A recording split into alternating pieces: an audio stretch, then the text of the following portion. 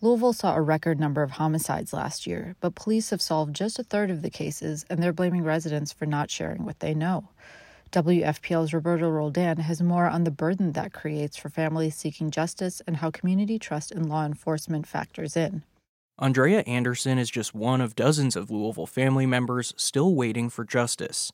Her son Darius and nephew LaTroy Hornbeek, both 22, were gunned down last October while working security for a private party at the Unity Palace. A fight broke out between two groups of females. My son and my nephew were helping to break that group of people up. Andrea says she's heard from witnesses that her son and nephew escorted the women out to the parking lot of the venue in Newburgh. The next thing we know, the female had called some people up there, and those gentlemen came and they pretty much ambushed the building.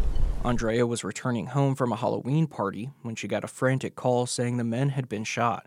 She got in the car and rushed to the University of Louisville Hospital downtown, but she didn't make it in time to see them alive. This whole thing is just bothersome for me. We had one funeral for the both of them. And it's the hardest thing I've ever done in my 43 years of life. While Andrea wanted to take time to mourn, she was also scared that the media and police would portray these two young black men as deserving to die. A few days after their death, Andrea put together a press conference to set the record straight. They were good boys. They were working. And from what I'm getting, those bullets were not for them. It's been 3 months, and the police haven't arrested any suspects. Andrea now carries a large sign with her to media interviews and community meetings. It has photos of the two men together on vacation and at a recent wedding. It also has a message for the community. All we want is justice. It's not snitching, it's helping. Andrea says there are people who know something about that night but won't come forward. She blames them in part for why her son's killer hasn't been arrested.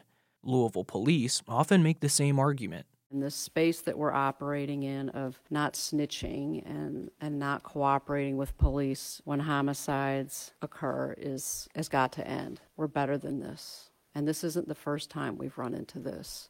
That's Police Chief Erica Shields during a press conference last September. Shields has frequently talked about the need for the public's cooperation with police since she was sworn in a year ago. Louisville saw over 180 criminal homicides last year, an annual record. But police have only solved 64 of those killings. That's a 35% clearance rate. According to the FBI, homicide clearance rates are nearly double that on average. Lieutenant Donnie Burbrink heads LMPD's homicide unit. Here he is on a recent episode of LMPD's podcast. If I pick up a homicide today, at the rate we're on right now, in 2 weeks, I will be picking up another homicide. Burbrink said there were 31 homicide detectives in 2019. By the end of 2020, there were only 22. In between those 2 weeks, I still have to go out and help other detectives in my group. It's just a nonstop thing. He said another obstacle was a dramatic drop in calls to LMPD's anonymous tip line last year. That followed the police killing of Breonna Taylor and racial justice protests. Brad Campbell is a criminal justice professor and a researcher at the University of Louisville. He says real-life investigations are different from what people see in the movies or on TV.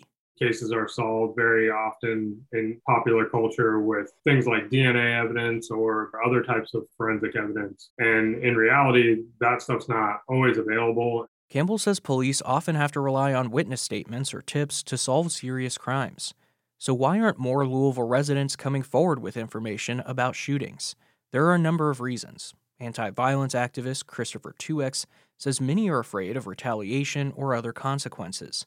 He's been an advocate for victims of gun violence and their families for decades. Whether that retaliation fear is real or not, it's perception. And perception sometimes becomes real realities for some people. Simple as that. 2X also says that some people just don't want to work with the police and they don't trust them. You've always had that struggle of some feeling that they will never be in any kind of partnership with law enforcement because of a history over time with them and not a pleasant and meaningful way in their interactions with law enforcement. In Louisville and across the country, research shows trust between police and the community is waning. A Pew poll found the share of Americans who feel police do a good job dropped significantly between 2016 and 2020. That's based on their views of police use of force, equal treatment of racial groups, and holding officers accountable for misconduct. The reported level of trust also differs by race. A recent Gallup poll found Black Americans were about half as likely as white Americans to say they had confidence in the police. Campbell, the U of L researcher, says community distrust usually comes from dissatisfaction. If the community doesn't trust them, then they're not going to provide the needed information for officers to do their job more effectively. He says police are responsible for repairing that trust because they're the ones asking for help. Campbell pointed to a successful study out of New Haven, Connecticut, where the department is focused on community-oriented policing. Essentially what they did is they picked a bunch of households randomly. They went to these houses, knocked on the doors, and had conversations with them about law enforcement and what they could do better to improve. Campbell says the follow-up surveys were promising.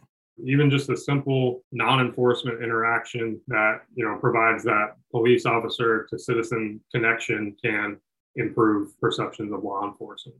The U.S. Department of Justice also recommends police implement procedural justice to improve community relationships. The DOJ is currently investigating LMPD for potential violations of civil rights, and a third-party audit last year found LMPD's relationship with the Black community is, quote, deeply strained and without a strategy to improve it. Campbell says procedural justice means officers are required to act impartially and be transparent about their process with victims and witnesses. Christopher 2X, however, is not as optimistic about improving trust and communication.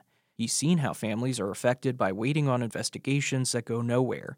But 2X says, at the end of the day, you can't force people to work with the police. Violent crime is ugly. It's an ugly deal. Some people are not comfortable in dealing with this stuff, especially when you got the amount of shootings that are going on now. 2X says he thinks all law enforcement can do is work to show consistent caring towards victims in the community.